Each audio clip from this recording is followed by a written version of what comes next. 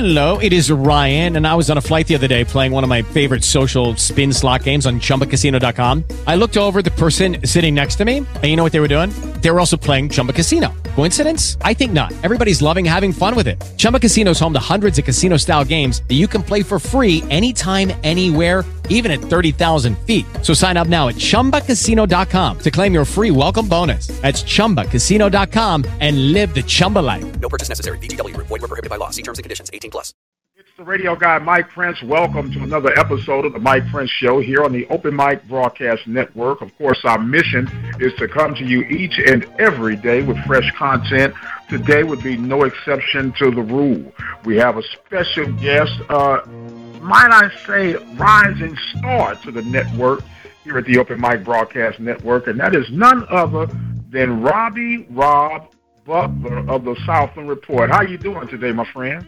Oh, I'm pretty good. Just practicing my social distancing and staying healthy, things of that nature. How are you? Man, I'm doing real good. I hope the family is all well and everybody is staying safe out of harm's way.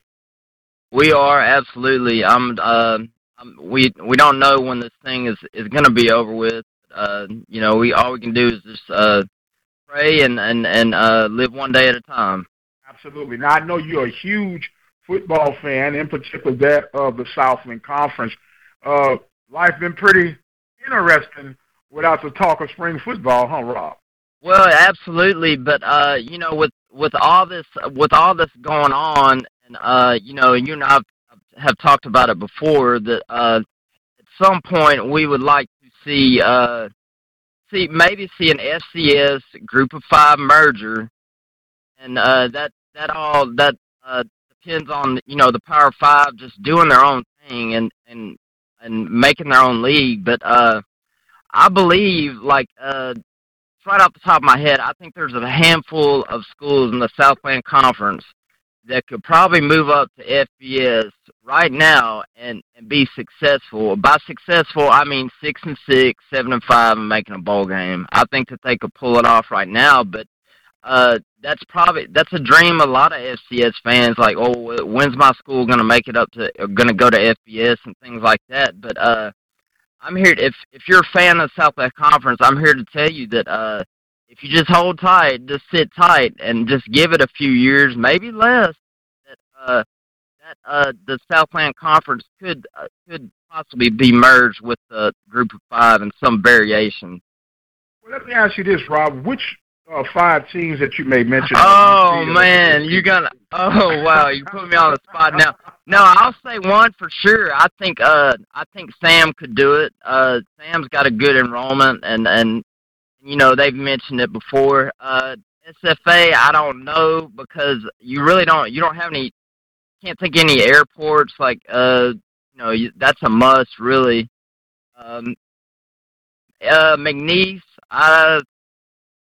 is a smaller school, but apparently their president has kind of alluded to maybe wanting to move up at some point. So, and then if you got McNeese and Lamar 60 miles away, me personally being a fan, I would prefer that Lamar tried to focus on becoming an elite FCS program, kind of like North Dakota State. Fargo, North Dakota's about like Beaumont in size, population, like 120,000 or so. So, things like that to consider. But with the economy and the way things are going, and how this thing plays out, I really do believe that we might see a significant shift, changing of the landscape of college football, and it might come sooner rather than later. How do you think Central Arkansas would do?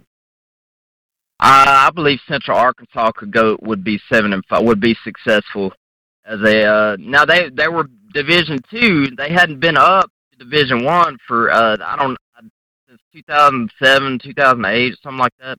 But as soon as they made the jump, they were the best team in the Southland, but they couldn't win the title because they were, there's like some transition years or something like that in the bylaws. But I believe Central Arkansas, if there's one team that could represent the Southland and Frisco this year, I would have to put my money on Central Arkansas. Talking right now with Rob, consultant, agent for the Open Mic Broadcast Network by way of the Southland Conference. Now, Rob, I'm going to agree to disagree for content purposes in this manner. I think that the Southland Conference would be better suited to remain in an FCS with the restructured FCS, and I'll get to that in just a moment. Part of the problems with the Group 5s, to me, they're in that nomad land because they will never be fully accepted by the Power 5.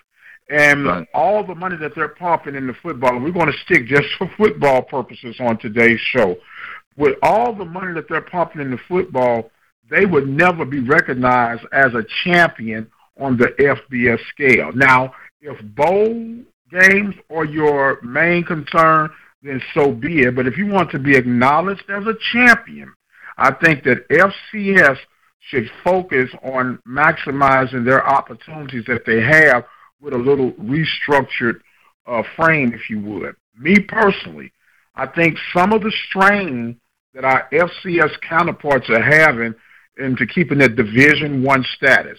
Now, if the Power Fives are able to create their own island, let them do what they want to do, that's the world of money on top of money, and we know to each his own. We'll just be forever outside looking in from that angle. But for those who remain, if you go from a minimum 14 teams to maybe a minimum 8 teams to qualify for Division I FCS status, I think it could reshape and even restructure some of the budgets that are afforded these schools to be competitive and to make it very interesting in the FCS ranks. Well, I agree with that. And I don't. I'm kind of like you with the idea that that FCS you have an opportunity to win a championship, and if you move up, I mean, if you're mixed in with the Group of 5, then that your odds of ever winning a national championship just decrease. So, with that in mind, it's a Power 5. Let's say they don't break off and do their own thing, and they just go to 8 teams, and you get a Group of 5 with a chance to be in there. Then that stays by itself, and then you keep FCS like it is, and maybe bring some up, some Division II schools. And there you go. Nothing changes. You still have an opportunity to win a national championship at the FCS level. Right. And so the minimal sports that I think that all FCS budgets would be able to obtain and still have a strong competitive edge would be, of course, football, men and women's basketball, baseball, softball, outdoor track and field, of course, men and women's division, I believe volleyball and soccer, and then you add bowling. I think that could be a very affordable platform for even the smaller FCS programs, and you could really have some dynamic competition across the board. I wholeheartedly agree with you on that, Mike. And but the thing about it is that I'm worried that with this pandemic and what it's done to the economy and so many unknowns that that some of these some schools are going to have to cut some non-revenue sports. It's unfortunate, but I just a lot of unknowns right now. Yes, a lot of unknowns. But what you do is by cutting them, you don't necessarily have to dissolve them completely. You would just make them more like club sports. So they could play within the communities, some regional stuff, which would be a less restricted travel budget, and you could still get some things done. For example, and this is no knock on any of the said programs, but not bowling, but golf, tennis, I don't see a lot of people pushing the panic button if those were converted over to club sports. Does that make sense? It makes a lot of sense. I I never played any intramural sports in college. The semester I was at SFA, and then I went to Blinn. But yeah, that totally makes sense. And you don't necessarily lose that competition. You still have it. I know SFA for a while did not have a baseball team, a baseball program, but they did have intramural, and it was still, it was still popular on campus. Right. So there's going to be some restructuring, of course.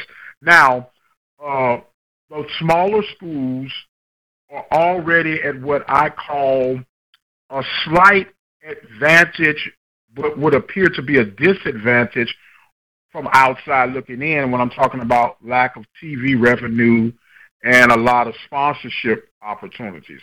Because they don't have the large television contracts and the big sponsorships, their money is contingent on student enrollment, subsidized budgets from the state, and so forth. That makes up between 75 and 80% of their budgets.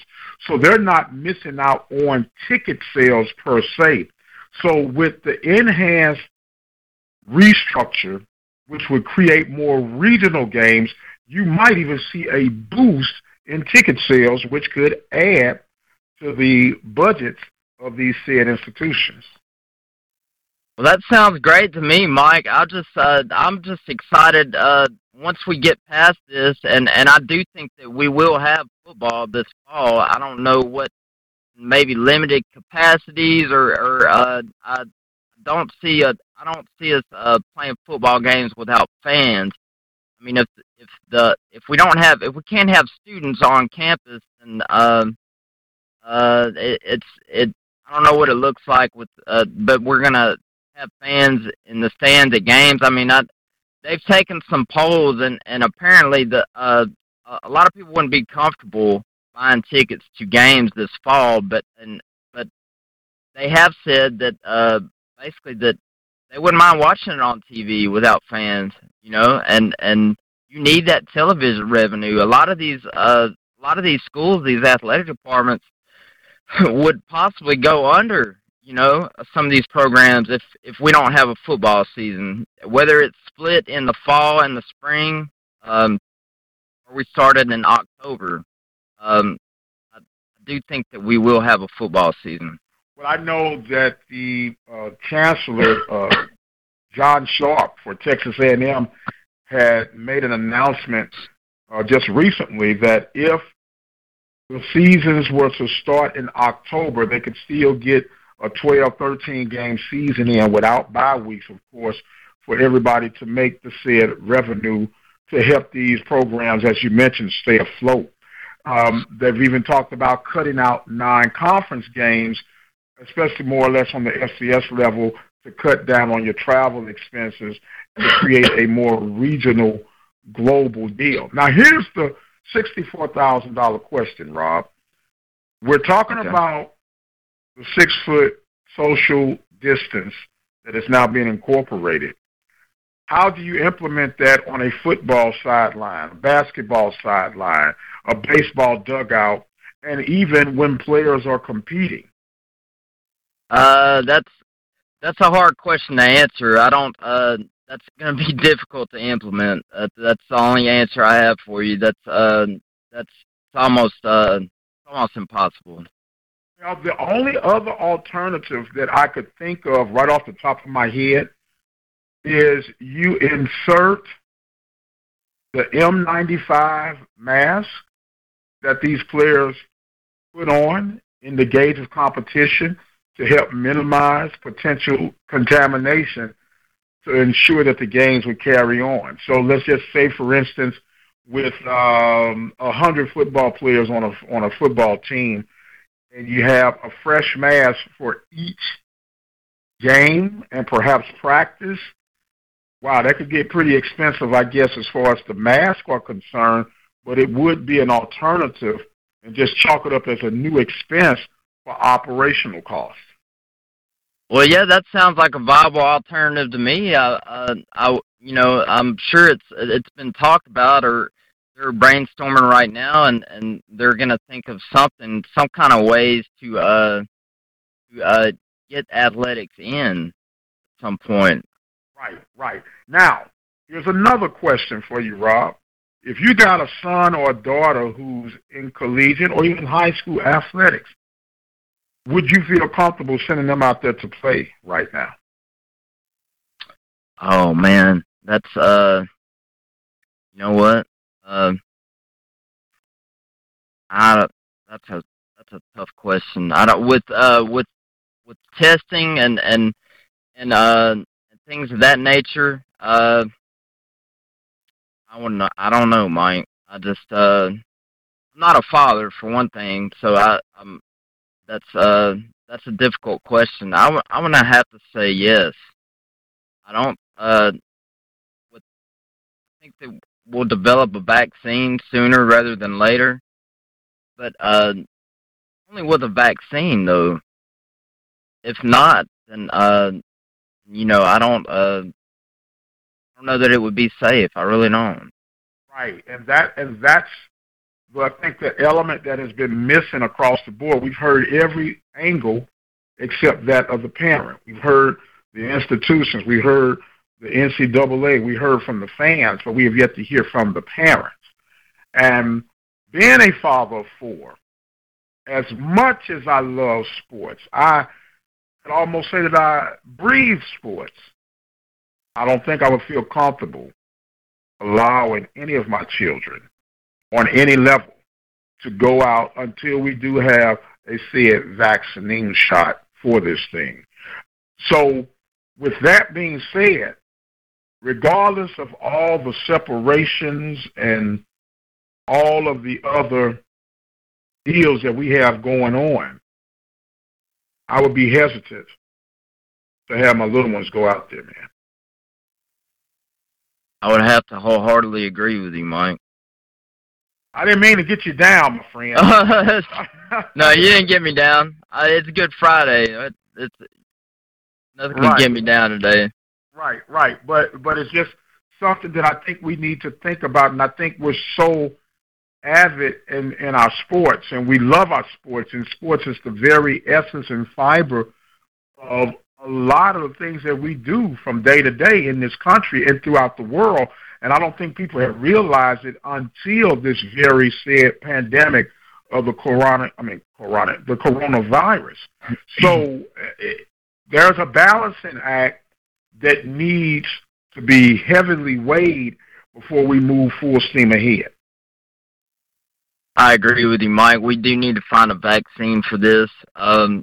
And I don't know what the timetable is for that. Some have said 12 months. Some they're doing transfusion therapy now, and they're trying things out, and that may work, or some alternative form of medicine or something. But I'm not a doctor. I don't know. I have faith that we'll get through this as a society, and sports brings us together. But it's not the most important thing in the world. Lives are more important, and if we have to delay the season, or maybe if we don't play football at all, that's saving lives is more important. Yeah. Now, don't get too far off to the edge, my friend. Talk about no football at all. Well, I don't think. No, no, that's a word. That's a doomsday scenario. Yes, but sir. I don't see that. I don't think it'll get to that. But that's a worst case scenario. It is, and Mike Gundy, Oklahoma State coach, has said that he has said something to the effect that he thinks that everybody will be back by May 1st, and you know, and people are saying like, well, I appreciate his medical advice, but that's but that's kind of I don't think we're going to heed that, but that's kind of impossible, and it really is. It's nobody knows when this is going to be over with, but I know that things will return to some sense of normalcy. When, I don't know, but all we can do is hope and pray. Absolutely. And regardless if Mike Gundy stayed at a Holiday Inn, he's not a doctor. So people, please do not put all your hopes in his basket. I think he was really trying to be as optimistic as possible, and it may have come off the wrong way. regardless of what people may think of him, he's a highly intelligent man, and I think he called himself trying to boost the morale of football nation on the college ranks and the state of Oklahoma. But he could have chosen a better choice of words, I would think. I think so too. I think he conveyed his message in the wrong way. But I mean, I see everybody's trying to be optimistic, and I can't fault him for that at all. Absolutely. We're talking with Rob Butler, the consultant of the Southwestern Athletic Conference by way of the Open Mic Broadcast Network. Rob, I got an assignment that you and I are going to discuss the next time we get together. It was involving your alma mater and a Southwestern Athletic Conference school in the likes of Mississippi Valley. And I'm dubbing it the one that got away from Valley and the one that you grabbed at the last minute. Some might add with a little help. Hey, well, I'll tell you what, I was at that game, Mike, and yeah, I would love to do that project with you, and then I'll save my commentary for later, but I was at that game, and I know what you're talking about. Yes, sir. Yes, sir. Look, Rob, I want to give you some closing thoughts and comments, man, as we get ready to shut this segment down of today's episode. Okay, here's the deal. I'm a fan of the Southland Conference, and whatever happens in the future, if the FCS merges with a group of 5, or if the Power 5 just goes to 8 in the playoffs and it stays like it is, either way, it's a win-win situation, because there is a possibility of being that move up with the group of 5 if they did merge those two, and that'd be great. But by the same token, if it stays the structure the way it is, then you have a greater opportunity to win a national championship and play in Frisco, and that's what I really get excited about. So either way, it's a win-win, and I do believe that we will have football this season. I'm optimistic, and I'm still looking forward to it. All right, my friend. Well, you're not alone. We took a poll last week, and 81% of those involved with the poll agree with you, my friend, that we will have some shape, form of football in the 2020 campaign. On the short end of that, I'm not as optimistic as you guys are, but I am keeping hope alive. I want to thank you very much, my friend, for joining in with us today. Rob Butler, consultant reporter for the Southland Conference by way of the Open Mic Broadcast Network. I must exit stage left. I am the radio guy, Dr. Mike Prince. Remember to follow us on our social media handles for Instagram, Facebook, and Twitter at The Mike Prince Show. The YouTube channel is Open Mic Broadcast Network. Our website is obnradio.com, and our 24-hour dial-in message line where you can call in, leave your questions, comments, or concerns are at 713-570-6736. And until the next time, you guys be blessed. We'll see you on the other side. Lucky Land Casino, asking people, what's the weirdest place you've gotten lucky? Lucky? In line at the deli, I guess? Aha, in my dentist's office. More than once, actually. Do I have to say? Yes, you do. In the car before my kids' PTA meeting. Really? Yes. Excuse me, what's the weirdest place you've gotten lucky? I never win and tell. Well, there you have it. You can get lucky anywhere, playing at LuckyLandSlots.com. Play for free right now. Are you feeling lucky? No purchase necessary. Void where prohibited by law. 18+. Terms and conditions apply. See website for details.